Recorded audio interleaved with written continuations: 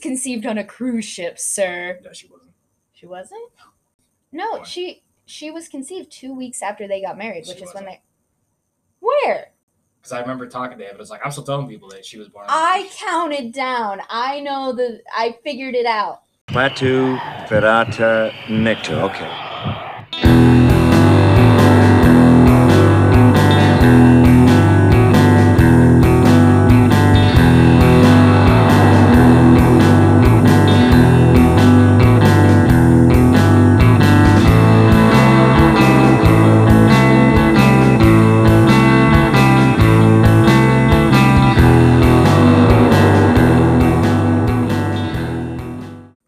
Hello, curious creeps, and welcome to another episode of Don't Touch That, It's Haunted, a podcast where we talk about all manner of spooky, macabre, and taboo subjects. I'm Grace, and with me again is Adam. Hello. How are you doing? I am exhausted. I worked all day. I put up things. I lifted. You worked all day as opposed to what the rest of us did? I lifted things. Not everybody lifts things. How many things did you lift today? I mentally lifted, okay? I had a tough day. I'm really glad that we're able to record this week because I was really worried that we weren't going to be able to. Yeah? Yeah, because I was thinking in my head, I was like, okay, if I've got the vid, I guess I could put something over the microphone to like sanitize it. I got exposed to COVID this last weekend, and I'm quite upset about it because it wasn't even my fault. But I'm good. I'm fine. I got the nose test. It's awful, so just stay home and don't get exposed, and you won't have to go through it. So, but we're all good here. Yeah. So, all right. It's late. You're tired. I see it on your face. I'm tired. I worked. Let's get into it. Let's learn about some creepy things. All right. So, today we are going to talk about concert disasters. Oh my God. It's something I've been really interested in for a very long time. Because I remember when I Write Sins Not Tragedies was a big song. My mom heard the name Panic at the Disco and she was like, oh, I bet they got that from the headline. And I was like, what headline? And she's like, there was this disco and there was like a fire or something and people ran to get out and it was a pole door. But they didn't know that. And, you know, when you're in crisis, you're not thinking clearly. And so they found all these people just piled up against the door trying to get out and dead. And after that, I was like, that's really interesting. So I love a good, I mean, don't love, you know, obviously, but a good like group disaster, I guess, like group panic leads to disaster. It's awful. And I wish it didn't happen. But I love hearing about it. Well, there we go. Mm-hmm. I'm a horrible human being. Let's get to it. All right. So, number one. This one is from 2011. And I didn't hear about this, and I'm surprised I didn't hear about this at the time. How old was I? I was 21. This was actually about 5 days before my first day of college. Oh my God. All right, so this is the Indiana State Fair stage collapse. I got all of my information off of Wikipedia, as I often do. Give some money to Wikipedia. They need your help. All right, so the Indiana State Fair stage collapse was an incident during an August 13th, 2011 outdoor concert. That's Andrew's birthday. It is. It is. It is also the wedding day of Edward and Bella Cullen. So. All right. Where was I? Okay, so it was a concert by Sugarland at the Indiana State Fair in which a wind gust from an approaching severe thunderstorm hit the stage's temporary roof structure, causing it to collapse. The structure landed among a crowd of spectators, killing 7 people and injuring 58. And you can see this on the YouTube. I think I actually heard about this because that was back when Sugarland was a big thing, which might explain why they're not a thing anymore. They're still a thing. Are they? I don't know. They are. They had that song with Taylor Swift like 2 years ago, but I mean they're still a thing. They're still around. That's the Taylor Swift song. Like that's not. It's a Sugarland song You that can't Taylor do that. Swift wrote, but it's a Sugarland song. That's a Taylor Swift song. If she wrote it, yeah, no, it's a Swiftie song. Mm-hmm. So you're telling me that The Best Days of Your Life by Kelly Pickler is a Taylor Swift song because she wrote it? Sure. And that song by Little Big Town, God, what is that? I can't remember what it's called. Anyway, I digress. Let's talk about how these people died. So, the members of Sugarland were in a tour bus preparing to come on stage when the collapse occurred at 8:46 p.m.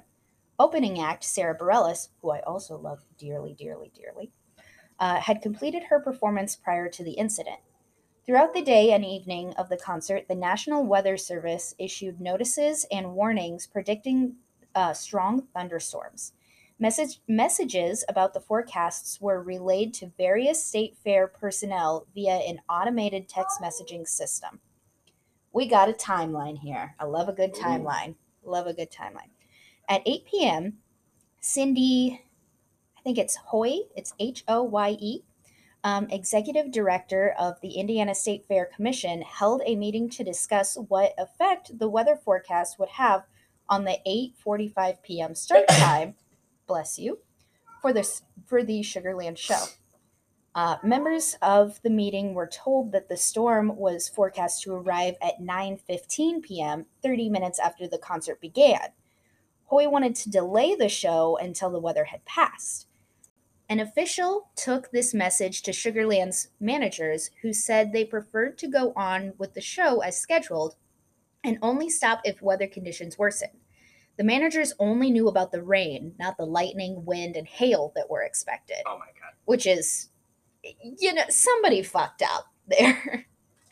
They decided to start the show just 5 minutes late at 8:50 to allow the band time to warm up. When the band's decision got back to director Hoye, she accepted, assuming that the band had final say, which apparently was not true. I mean, you're the director of the fair. I think you get final say. Since the storm was to arrive around 9:15 p.m., there would still be time for them to perform some of the show.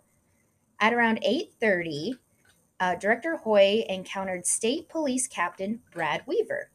Brad Weaver. Brad Weaver. You could just see he's probably just kind of like a largely built man. He used to be the high school quarterback, but then he settled into just being the state police captain. So he's kind of portly now. Like he's got a gut, but he's still just a little one. Yeah, but he can still do the job. Right. He's got one of those real cut jaws. But really, it's just like he delegates more than anything. Right. He's like a pretty boy. He tips his hat at ladies. Yeah, he definitely peaked in high school. Yeah, he knows how to shotgun a beer real good. Yep. And he'll tell you a great story about the time he caught 2 DUIs. You're picturing it now. I see it. I see this Weaver. man. Weaver was concerned that the approaching weather would pose a threat to public safety and recommended that Hoye cancel the show. He also recommended they put together an evacuation plan for the crowd. Because remember, this was Brad's moment. He was ready to go. He saw this and he was like, all right. He was like, I'm going to shine today. But remember, there was a crowd out already. So they were like, we got to get these people out. I don't think it says how many people were here, but I'm assuming it was a lot.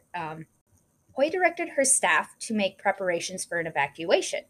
At 8:39 p.m., the National Weather Service issued a severe thunderstorm warning. Did you look him up? Did you look him up? Did we get it right? Okay. He's a detective now, according to LinkedIn. Oh, good for him. Let's see if I can get a picture of him. That one? Okay. So it's almost exactly like we described. He looks like a very nice man. He just has that kind of face. He looks like a very nice man. I'll post a picture on the Instagram. I just feel like he walked in and he was like, oh man, we're gonna have some weather tonight. All right. You need to have an evacuation plan. I've seen things like this before. I don't think he has an accent. They're in Indiana. You can have an accent in Indiana. Just like you can have an accent in Nebraska. You know that makes me angry. All right. Back to Brad Weaver. Back to this. Okay, where was I? Okay, at 8:39, the National Weather Service issued a severe thunderstorm warning, indicating that hail with a diameter of 1 inch and winds up to 60 miles per hour were expected. This warning was not communicated to Executive Director Hoy or to Captain Weaver. Oh, God. That's why you fucked up. I know. They didn't tell Weaver. If you tell Weaver, everything would have been fine. I know. So they were still expecting the storm to arrive at 9:15. So they think they've got plenty of time. They don't. At 8:40 p.m., Director Hoy dictated a message to an announcer who delivered it to the audience at 8:45. The announcer stated that a storm was approaching, but that the show would go on. You know, like Freddie Mercury said. And you know, right there, Brad Weaver's shaking his head like. He's like, all right. I guess I gotta listen.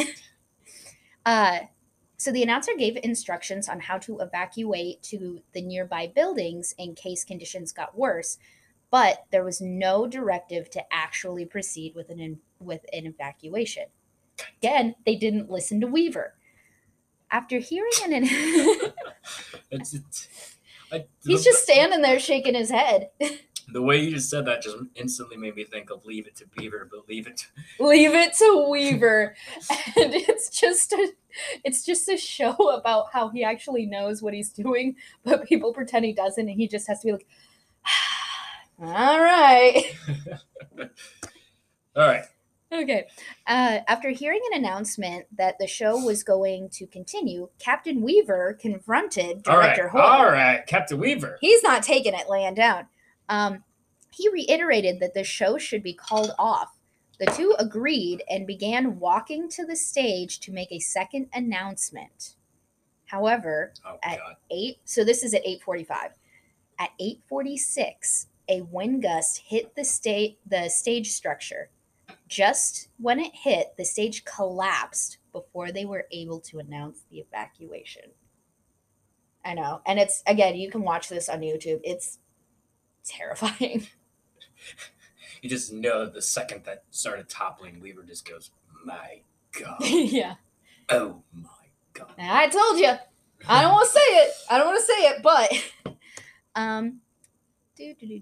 according to the final incident report released by Thornton Tomasetti, the failure was due to inadequate capacity of the lateral load resisting system, which was comprised of guy lines connected to concrete Jersey barrier ballast. So if you understand any what I just said, because I don't, but basically the structure just was not put together correctly. So when the gust hit, it was just all like, fuck it, we're out of here. So that is the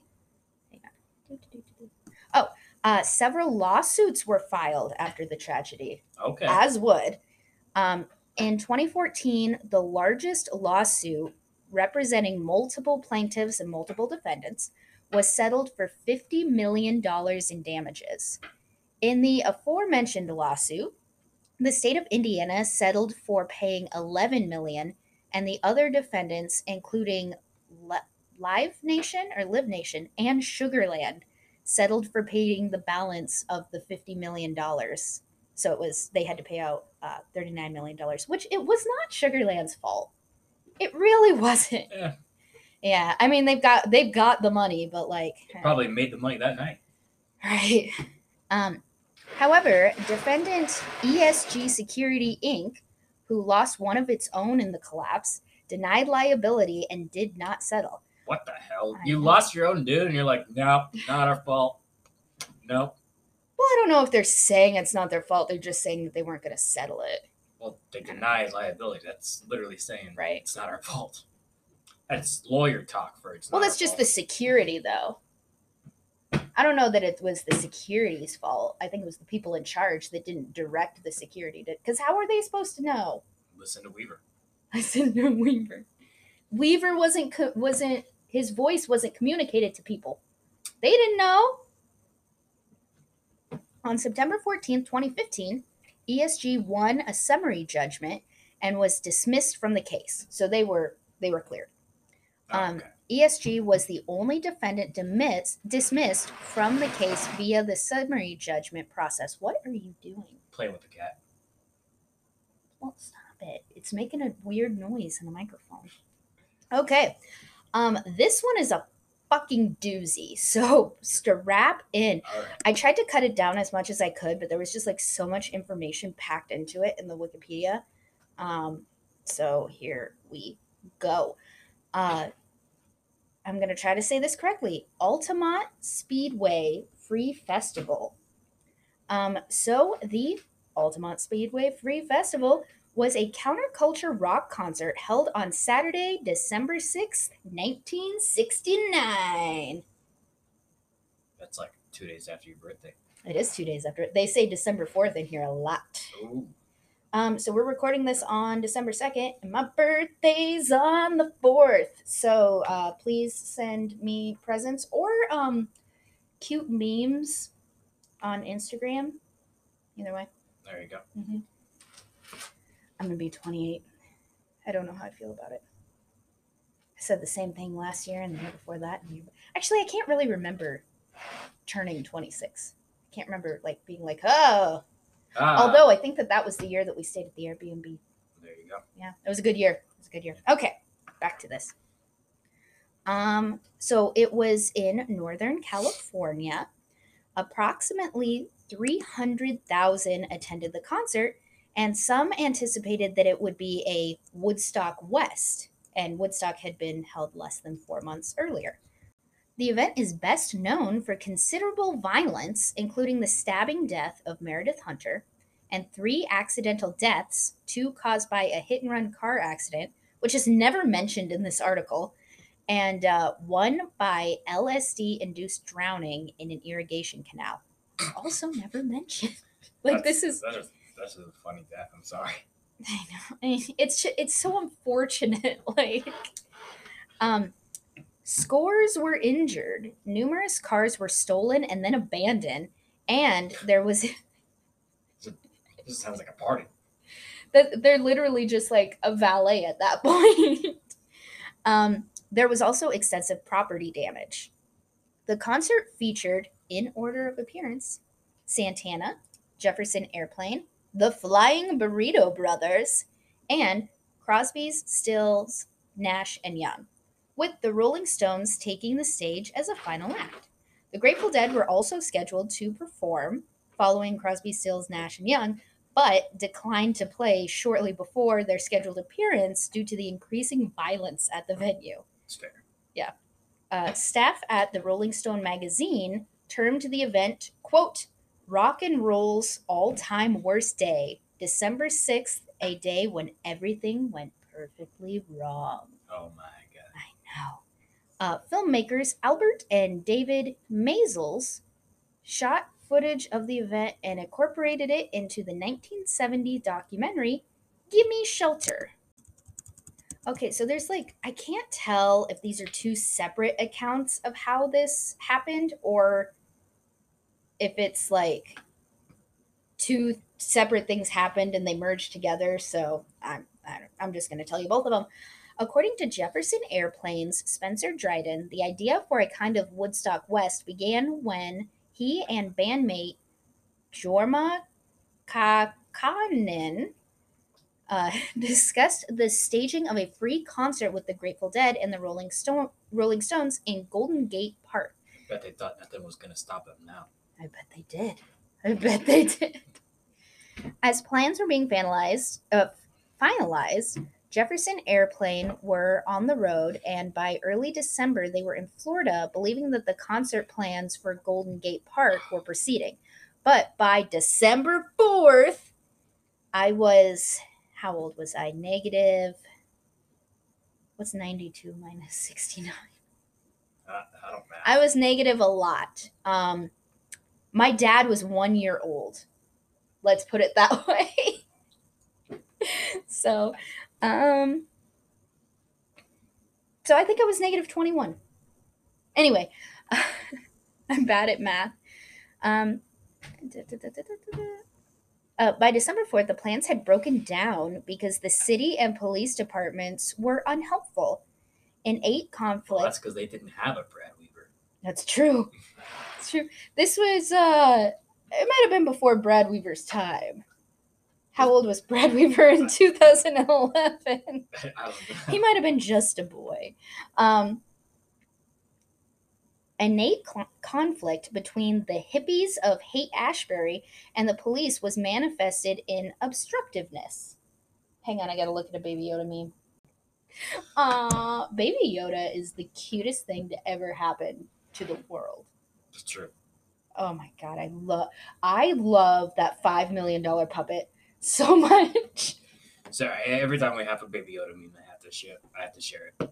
Oh, I cry when things happen. I know in my head that this is a puppet. It's a puppet. It's not even like a puppy or anything. It's a puppet. But I cry so furiously. I sob, I heave. It's a whole thing. Adam has to calm me down physically. I get so upset. It's true. It's an event in our household. It's true. Mhm. All right. So All right. Back to the show. Back to the death.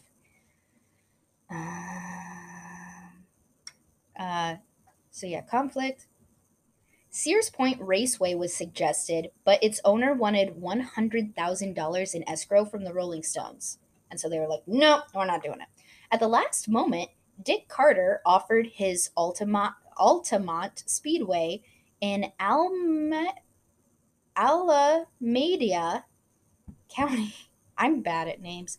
He offered his speedway for the festival. The location was taken in a spirit of desperation. Quote, there was just no way to control it, no supervision or no order, said organizers. They said that the vibes were just bad and just really peculiar, and it didn't have the Woodstock vibe that they were all expecting. Meanwhile, during the... Oh, my thing did it again. Hang on.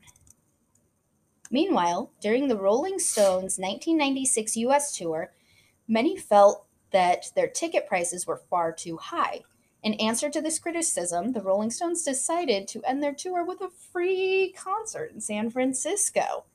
So this gets really long, so I'm just going to skip the specifics and tell you it moves locations a lot because they're like, okay, we're going to do it here. And then someone's like, well, we want lots of money, or we don't want to do that here. And they're like, okay, well, now we'll have it this place. And Right. It just keeps happening. And then they end up at the Speedway. And this, they said that this is where it was going to be on December 4th. So it was 2 days before the concert. Oh, God. Right. The hasty move resulted in numerous logistical problems, including a lack of facilities such as portable toilets and medical tents. The move also created a problem for the stage design. Instead of being on top of a rise, which characterized by...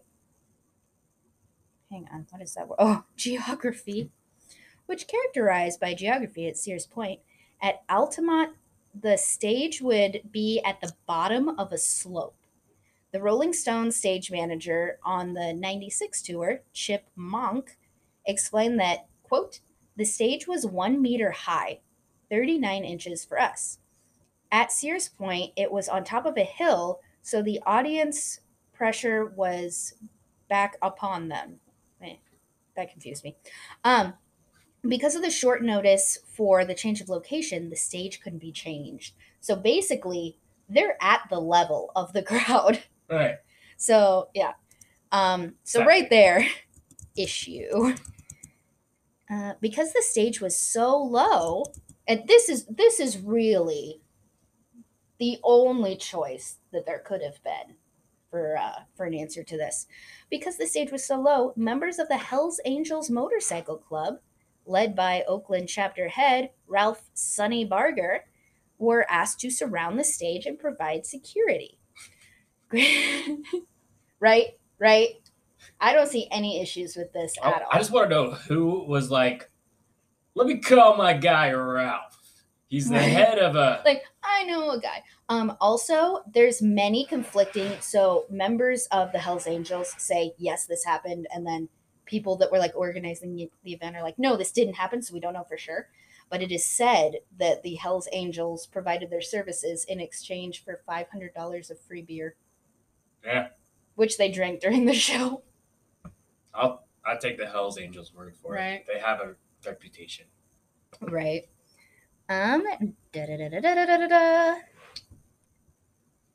Grateful Dead manager Rock Scully said that the Angels. I'll give you a moment. Oh, okay, go on. You good? You good? Just the most Rock and roll name. for Grateful Dead manager. I'm Was pretty that his sure- actual I'm name? pretty sure that that's his name. I mean, everyone else, it has like their nickname and like He was quotations. in his 30s, like, I don't know what I'm gonna do. I don't know. My name's Rock Scully. What do I do? So Rock Scully said that if the Angels hadn't been on stage, the whole crowd could have easily passed out and rolled down onto the stage. There was no barrier. Oh my god. Which is just, maybe you shouldn't just be like, nope, canceled, bye. Like, Altamont Speedway owner Dick Carter had hired hundreds of professional plainclothes security guards. I don't know this word. Basically, he hired a bunch of security guards to protect his property, and he didn't really care about the 300,000 people that were going to be on his property. So, just a real winner. This Dick Carter. Dick Carter. Dick Carter. Over the course of the concert, so this is an all-day concert. Over the course of the concert, the mood of both the crowd and the Angels became progressively agitated and violent. The Angels had been drinking their free beer all day in front of the stage, and most were very drunk, as you would be after drinking $500 of free beer. The crowd had also become antagonistic and unpredictable, attacking each other and the Angels and the performers. In the early evening, the mood had taken a decidedly ugly turn as numerous fights had erupted between Angels and crowd members and within the crowd itself. Dennis Jukes, lead singer of the local San Francisco rock band, the Ace of Cups, was 6 months pregnant at the time and hit in the head by an empty beer can thrown from the crowd and suffered a fractured skull. Oh, I'm sorry. Her name is Denise. I said Dennis. It's Denise. Yeah, I was gonna say, how's Dennis pregnant? I'm sorry about that. The Stones later paid all of her ambulance and medical services, which is very nice because they weren't performing. Her band wasn't performing. I think they were just there. The Angels proceeded to arm themselves with sawed-off pool cues and motorcycle chains to drive the crowd further back from the stage, which that's just an image. I've got a sawed-off pool cue and I'm not afraid to use it. Men, the crowd is getting wild. Drop your beer and get your sawed-off pool cues. Grab your cues. Ralph, probably. It probably was Ralph. I mean, it was his chapter. Yeah. He had the say. He was the critter of this situation, or the horny Dave, if you will. Watch Bob's Burgers, everybody. It's a good show. I would have gone with Jax Teller, but you know what? Let her have it. That's the only motorcycle gang she knows. Bob's Burgers is our show, babe. That's why I said it. Anyway. I know things. I've been educated. Okay. After the crowd toppled one of the Angels' motorcycles, the Angels became even more aggravated because you don't mess with a man's motorcycle. Not a Hell's Angel.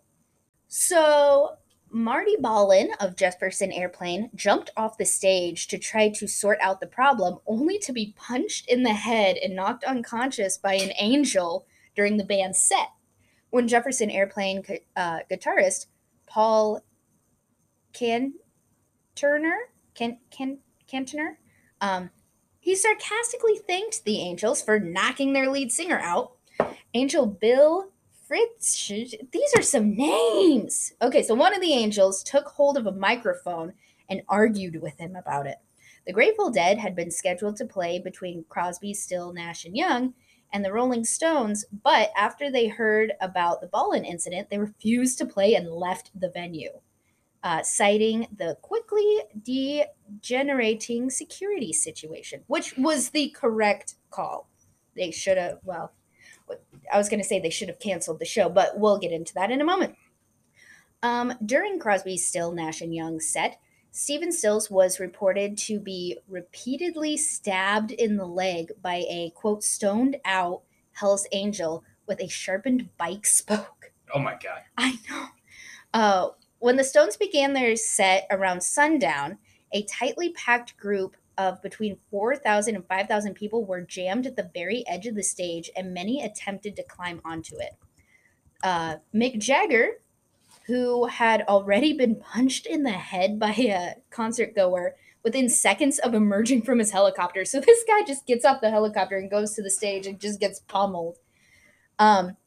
He was visibly intimidated by the unruly situation and urged to everyone, quote, just be cool down in front there, don't push around. During the third song, Sympathy for the Devil, a fight erupted in the front of the crowd at the foot of the stage, prompting the Stones to pause their set while the Angels restored order. After a lengthy pause and another appeal for calm, the band restarted the song and continued their set with less incident until the start of Under My Thumb.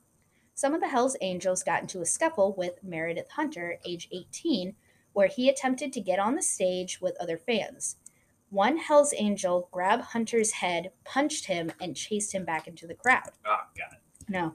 After a minute's pause, Hunter returned to the stage where Hunter's girlfriend, Patty Bierdenhoft, found him and tearfully begged him to calm down and move further back in the crowd with her.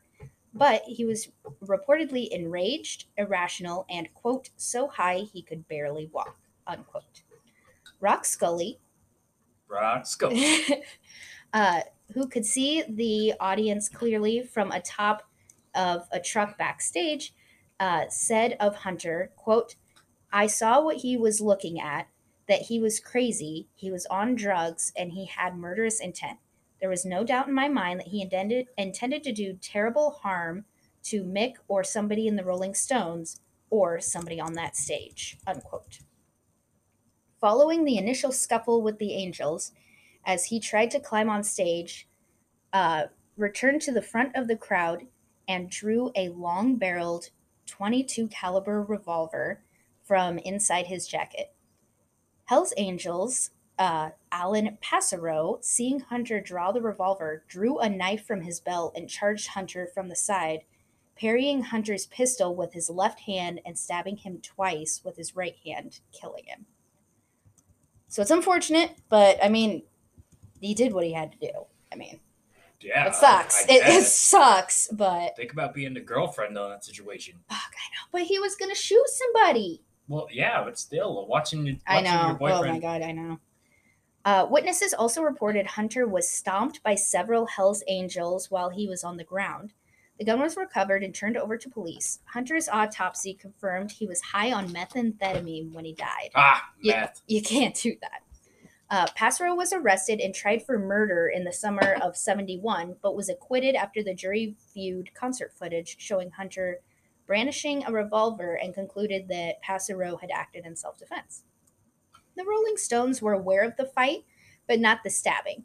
But it soon became apparent they could see something of what had happened because the band stopped playing mid-song and Jagger was heard calling into his microphone, quote, we've really got someone hurt here. Is there a doctor? Unquote.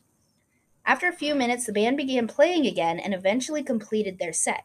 Jagger said they all agreed that if they abandoned the show at that point, the crowd would have become even more unruly, perhaps degenerating into a full-scale riot.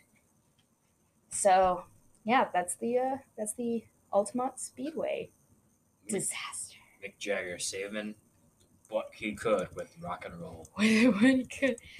Mick Jagger just making it through with rock and roll. So, this next one, they did a really, really good in-depth episode about this on My Favorite Murder. So if you want to know more details, check that out. It's very good because I'm just going to kind of give you a lowdown. This one's another heavy one. They're not going to get any lighter coming up here. So this is the Who tour in 1979, Riverfront Coliseum.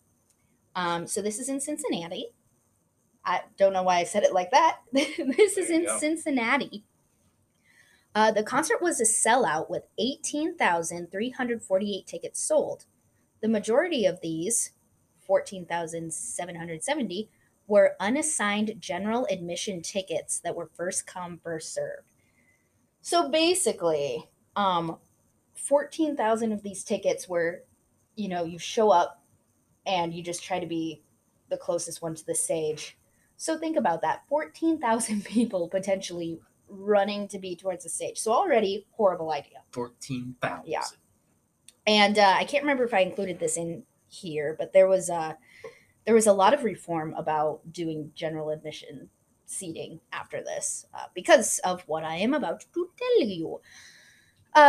So a few hours before the show, a sizable crowd had already gathered outside the front of the arena because they were told that they were gonna show some like the Who movie at like 3:00, which they did not do. So there's a crowd of people waiting to see this. Around 7,000 people were there by 7 p.m. Entry to the show was through a series of individual doors alongside the front of the arena, as well as a few doors at each side. The crowd focused at each of the doors. I don't know what that means. The doors were not opened at the scheduled time, causing the crowd to become increasingly agitated and impatient. During this period, the Who undertook a late sound check. So that's another thing. So they were told that the doors were going to open at like 5, I think. I'll go on to tell you. And they didn't. And then the band was late. So they were like left waiting out for longer and longer. And also I think this was November. So it's cold outside. So you got people that have been outside since 3 p.m. Yeah. Like, yeah.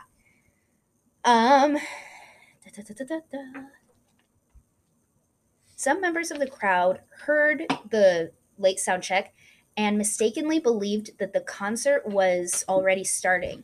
Some people from the back of the crowd began pushing towards the front, but this rush soon dissipated as the crowd realized that no entry doors had been opened and that the concert had in fact not begun yet. People were originally told through a radio station that general admission ticket holders would be admitted at 3 p.m. Okay, so there's that. And therefore a sizable crowd formed by 5 p.m. Although the doors were expected to be opened simultaneously, only a pair of doors at the far right of the main entrance were finally opened. So you've got all these people at the front that got there early and have been waiting, and then all of a sudden there's just one pair of doors way at the end, and so you've got these people up front trying to get over as fast as they can, so there's just like a mad rush. So think about water through a funnel. Yeah. That's what's happening. 5 p.m. As concert goers entered the stadium through the 2 open doors, those waiting in front of all the other doors began pushing forward again. After a short period of waiting and then knocking on the doors and glass next to the doors, the crowd assumed that none of the remaining doors would be opened. About 7:15, the real trouble began. Conflicting reports suggested that concertgoers could hear either a very late soundtrack or the Who's Quadrophenia movie in lieu of an opening act. Either way, the crowd assumed that the Who were on earlier than scheduled. At that point, the entire crowd surged and pushed towards the 2 doors which had been opened. This caused many people to get trampled, while some suffered from more serious injuries. 11 people were unable to escape the dense crowd pushing towards them and died by asphyxiation. I know, buddy. I know. It's pretty awful. We got a cat trying to explode through our curtains. Bud,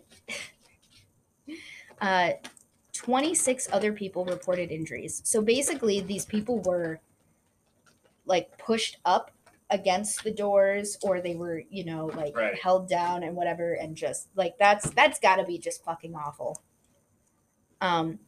The concert went on as planned, with the band members not told of the tragedy until after their performance. So the band had no fucking idea that any of this had happened. Oh my God. Yeah.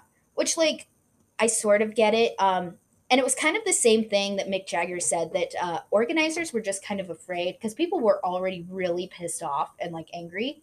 They were afraid that if they canceled the show, it was going to be worse. So they were Right. like, we're just going to do it. Whatever. The following night, a lengthy segment on the tragedy aired on CBS Evening News with Walter Cronkite. Ooh, Walter Cronkite. Walter Cronkite. Examining violence at rock concerts. Guitarist Pete Townsend was interviewed by CBS News correspondent Martha Teichner, comparing crowd reactions at concerts to football and boxing matches, calling them high-energy events. The following show in Buffalo the next night, Roger Daltrey told the crowd, quote, "We lost a lot of family last night. This show's for them." So the Who felt responsible for this. Yeah. Even though, again, like Sugarland, it wasn't really their fault. But, how could you not? In Providence, Rhode Island, Mayor Vincent Sinasi canceled a scheduled performance of The Who at the city's Civic Center the same month. This was despite the fact that Providence venue had assigned seating. 33 years later, the band returned to Providence and honored the tickets from the 1979 show. Who still had their ticket? I know. Well, you could probably, claim, I don't know.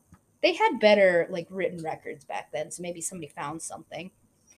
The families of the victims sued the band, concert promoter Electric Factory Concerts, and the city of Cincinnati. The class action suit filed on behalf of 10 of the families was settled in 1983, awarding each of the families of the deceased approximately $150,000, which today would have been $385,000. The family of Peter Bowes opted out of the class action and settled later for an undisclosed amount. Ooh. Approximately $750,000, or almost $2 million today, was to be divided among the 26 injured. The city of Cincinnati also imposed a ban on unassigned seating on December 27, 1979, with minor exceptions for the next 25 years. Ooh. I know. So that's the Who concert disaster. It's the what? It's the what? All right, so Love Parade. This is another one that I had never heard of, and it's fairly recent, but it is in Germany, so maybe that's why. On the 24th of July, 2010, a crowd disaster at the 2010 Love Parade Electronic Dance Music Festival in, I'm going to butcher these names, Duisburg, North Rhine-Westphalia, Germany. It caused the death of 21 people from suffocation, and at least 500 more were injured. The Love Parade was a free access music festival and parade that originated in 1989 in Berlin. The parade featured stages, but also had floats with music, DJs, and dancers moving throughout the audience. The Love Parade in Duisburg was the first time that the festival had been held in a closed-off area. Between 200,000 and 1.4 million people were reported to be attending the event, and 3,200 police were on hand. Which I feel like there's a very big difference between 200,000 and 1.4 million. Yeah. So I don't understand what's going on there. As a consequence of the disaster, the organizer of the festival announced that no further Love Parades would be held and that the festival was permanently canceled. No more love. No more love. Which I think that may have been an over-exaggeration, because it sounds like this happened because of the location. Like, not because of the event, because of the location. Because they had like, what, 21 of these? Something like that were successful. So criminal charges were brought against 10 employees of the city of Duisburg and of the company that organized the event, but eventually rejected by the court due to the prosecutor's failure to establish evidence for the alleged acts of negligence You had one job, prosecutor. and their casual connections to the deaths. On the 18th of April 2017, the state Supreme Court Dusseldorf stated that it would. It's a funny town. Makes me think of Dr. Doofenshmirtz. Doofenshmirtz Incorporated. Disney, please do not sue me. So the Supreme Court stated that it would be reopening the court proceedings for prosecution of 10 people involved in planning the event, accusing them of negligent homicide and mayhem. The first hearing of the trial was held on December 8th, 2017. So back to the festival itself. With the slogan, "The Art of Love," the event was a prominent part of RUHR 2010, a campaign to celebrate Germany's Ruhr Valley as one of 2010's European capitals of culture. So, I mean, it was like a really innocent celebratory thing.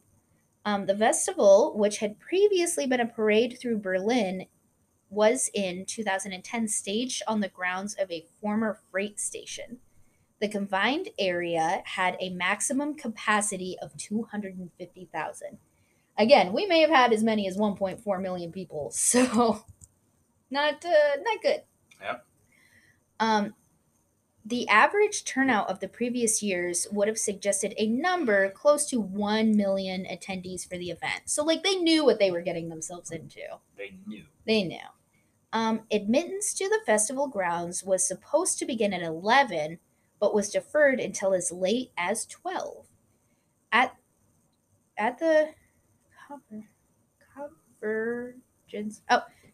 the convergence of a 240-meter long tunnel extending from the east and a series of underpasses from the west was a ramp that served as the only entrance and exit point of the festival area. So people had to, like, go through this tunnel to go anywhere, which again sounds like a terrible fucking idea. That is, expecting one smaller ramp between the westerly underpasses. In an effort to relieve overcrowding, police at the entrance began instructing new arrivals by loudspeaker to turn back. Despite being told that the tunnel's only exit was barred off, one which would have otherwise led to the parade area encircling the festival, people continued pushing on into the confined space of the tunnels from the rear. The fatalities occurred when the ramp between tunnel underpasses and festival area overcrowded until there was a crush. So I'm assuming that means that people were, like, crushed against stuff. Like, pushed. No, they didn't just get an orange soda. They didn't just get an orange soda. A giant orange soda fell from the sky. Oh my God. There was some debate as to how the deaths occurred. Some reports suggested that they were caused by people falling off of a staircase as they tried to escape the tunnel. However, autopsies showed that all of the fatalities were due to crushed rib cages, which again sounds fucking awful. A 2012 scientific analysis of the cause of the disaster dismissed the earlier description of the incident as stampede or crowd panic, and instead found evidence of a phenomenon called crowd turbulence. Lapavent Gumbhe, the organizer of the Love Parade, released a film depicting an explanation of the events. The film is based on CCTV recording, explanatory animations, documents, press reports, and eyewitness accounts released by the organizer. A total of 21 people died between the ages of 18 and 38. 15 people died on site and 6 in the hospital. The atmosphere was... so these are some eyewitness accounts now. So this is from a police officer that was there. The atmosphere was explosive. Many people in the crowd seemed to be intoxicated. When people started falling off the stairs and pulling others with them, it just became chaotic. They just couldn't be stopped. It was a living hell. Then this one is from a eyewitness who was trapped in the tunnel when this was happening. I will never forget the sight. There were all these twisted up bodies and those who had been crushed. They were lying in the tunnel. They were lying at the tunnel exit. Their faces had all turned blue. So, Oh my God. really, really horrific shit. Police chose not to close down the event, fearing that doing so would spark another panic. So this seems to be a common thing that happens. Nearby motorway A59, which was closed during the whole Love Parade, functioned as an access route for emergency services. During a press conference on July 25th, organizer Rainer Schaller stated that that there would never again be another Love Parade out of respect for those who lost their lives. Quote, the Love Parade has always been a joyful and peaceful party, but in future would always be overshadowed by yesterday's events, unquote. None of the involved organizers or officials took the blame for the disaster by July 29th. Instead, the involved parties issued several statements accusing each other in a circular manner. So it's like that scene in The Office when they all have the guns at each other. Yeah. I got crossbows. I'm going to put down our weapons. That's one of my favorite episodes. All right. So this one is the most terrifying one to me. I told you about this one a little bit. So this is I don't know that I've ever heard of this band, Great White. No. So it's the Station nightclub fire, and this happened in 2003. So I think I had kind of heard of this, but I don't think I knew specifically what it was. I think it was just one of those things that, happened. That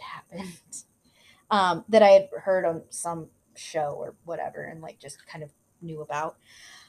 So the Station nightclub fire occurred on February 20th, 2003 in West Warwick, Rhode Island, killing 100 people, including Great White guitarist Ty Longley, and injured 230. Oh, God. Yeah. The fire was caused by pyrotechnics set off by the tour manager of the evening's headlining band, Great White, which ignited flammable acoustic foam in the walls and ceilings surrounded the stage. The blaze reached flashover within 1 minute, causing all combustible materials to burn. Intense black smoke engulfed the club in 5.5 minutes. Video footage of the fire shows its ignition, rapid growth, the billowing smoke that quickly made escape impossible, and the blocked egress that further hindered evacuation. The toxic smoke, heat, and the resultant human rush towards the main exit killed 100. 230 were injured, and another 132 escaped uninjured. Many of the survivors developed post-traumatic stress disorder after the event, which, how could you not? Right. Oh my God. This fire was the 4th deadliest at a nightclub in U.S. history and the 2nd deadliest in New England. The fire started just seconds into the band's opening song, their 1991 Billboard mainstream rock hit, Desert Moon, when pyrotechnics set off by tour manager Daniel Beichel. Fuck you, Daniel. I think it was just an accident. Well, he's a tour manager, right? Setting off pyrotechnics, right? Get a freaking guy. That's true. Maybe he was the guy. Well, he's not a very good Maybe guy. this was his specialty, and it was just a. I don't know. It's the worst thing. It's worse than calling your buddy Ralph, who runs around with motorcycles. Right. Damn it, Ralph! You had one job. Okay, so the pyrotechnics ignited flammable acoustic foam on both sides and the top center of the drummer's alcove at the back of the stage. The pyrotechnics were gerbs, which are cylindrical devices that produce a controlled spray of sparks. Again, I'm sorry if I'm pronouncing this wrong, but it's just the way that I'm going to say it. Beichel used 4 gerbs set to spray sparks 15 feet for 15 seconds. 2 gerbs were at 45-degree angles, with the middle 2 pointing straight up. The flanking gerbs became the principal cause of the fire. So they were probably just set too close, is what I would guess. The way I'm seeing it is Bitchell, it was like, all right, we're going to have the greatest thing ever. I'm going to get 4 gerbs. And the one guy was like, you just need 2. I want 4 gerbs. I mean, we don't know. We don't know. We don't know. We don't know. The acoustic foam was installed in 2 layers with highly flammable urethane foam above polyethylene foam, the latter being difficult to ignite but releasing much more heat once ignited by the less dense urethane. Burning polyethylene foam instantly develops opaque, dark smoke along with deadly carbon monoxide and hydrogen cyanide gas. Inhaling the smoke only 2 or 3 times would cause rapid loss of consciousness and eventually death by internal suffocation. So nothing good at all. The flames were initially thought to be part of the act. The song's music video clearly showed flames blazing around the musicians. So people thought that this was like a thing, like an effect, which makes sense. Only as the fire reached the ceiling and smoke began to bank down did people realize it was uncontrolled. 20 seconds after the pyrotechnics ended, please hold, the band stopped playing and lead vocalist Jack Russell calmly remarked into the microphone, quote, "Wow, that's not good," unquote. In less than a minute, the entire stage was engulfed in flames, with most of the band's members and entourage fleeing for the west exit by the stage. By this time, the nightclub's fire alarm had activated, and although there were 4 possible exits, most people headed for the front door through which they had entered. Which this is why, and I've been taught this from a very, very young age, when you enter any space you've never been before, you look for the exits and you visualize yourself getting out. Mm-hmm. And it used to be a fire thing, but in recent years has become a, in case there is an active shooter. But like seriously, you're supposed to note where they all are and then just visualize yourself. Like I used to do this at the movie theater all the time. Like when I was little, I would be, and I still do it.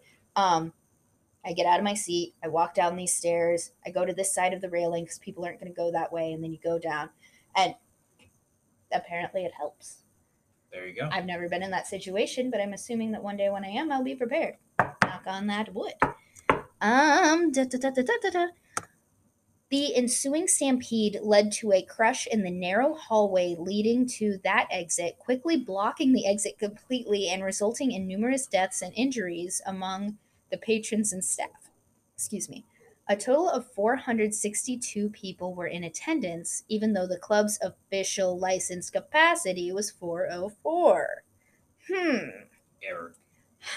Seems to be another common thing that's happening here. 100 lost their lives, and about half of the survivors were injured, either from burns, smoke inhalation, thermal trauma, or trampling. Among those who died in the fire were Great White's lead guitarist Ty Longley and the show's EMC WHJY DJ Mike, the Dr. Gonslave. Damn. I know. DJ Mike. This is worse than Congressman Ryan. Don't say that. Let's not compare the dead, sir. There is reason to believe that Longley and Gonslave tried to salvage equipment during the early stage of the fire and lost valuable time to escape before dense toxic smoke made breathing nearly impossible at zero visibility. Longley is believed to have initially made it out of the building and then re-entered in an attempt to rescue his guitar. Which, what's the very first thing that they tell you in fire safety? If your house is on fire, don't grab things, just get out. Things can be replaced. Not his guitar. I tell you though, I'd come back in here for one of the cats. Which one? All of them. I would come. You have no idea how often I think about this. That like, if there's a fire, I have to find them all, and how hard potentially that could be. I'd die in here for one of the cats. Yeah, I would. like that I one. would. That one, and I just saw her somewhere. But yeah. So now for guitar though. I wouldn't die for guitar. And I get it. He's a musician. Maybe it had extreme sentimental value to him, but you can get another guitar. Like Maybe. not victim blaming, not victim blaming, not victim blaming, but come on. Furthermore, a number of survivors later stated, and I've heard about this. I fucking hate this. This makes me so angry. Survivors stated that the bouncer stopped people trying to escape via the stage exit, stating that the door was for the band only. Yep. Fuck that guy. Fuck that guy. I get that it's like a safety thing, but there's like a huge fucking fire. Let people out. Just let people out. Rant over. The fire from its inception was caught on videotape by cameraman Brian Butler for WPRI TV of Providence, and the beginning of that tape was released to national news stations. I can't talk. Whew.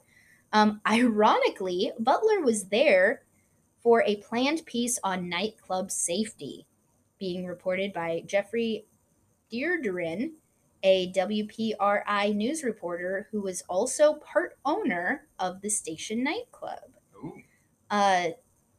WPRI TV would later be cited for conflict of interest in having a reporter do a report concerning his own property. That's the least of their concerns about this story, though. The report had been inspired by the E2 nightclub stampede in Chicago that had claimed 21 lives only 3 days earlier. At the scene of the fire, Butler gave this account of the tragedy.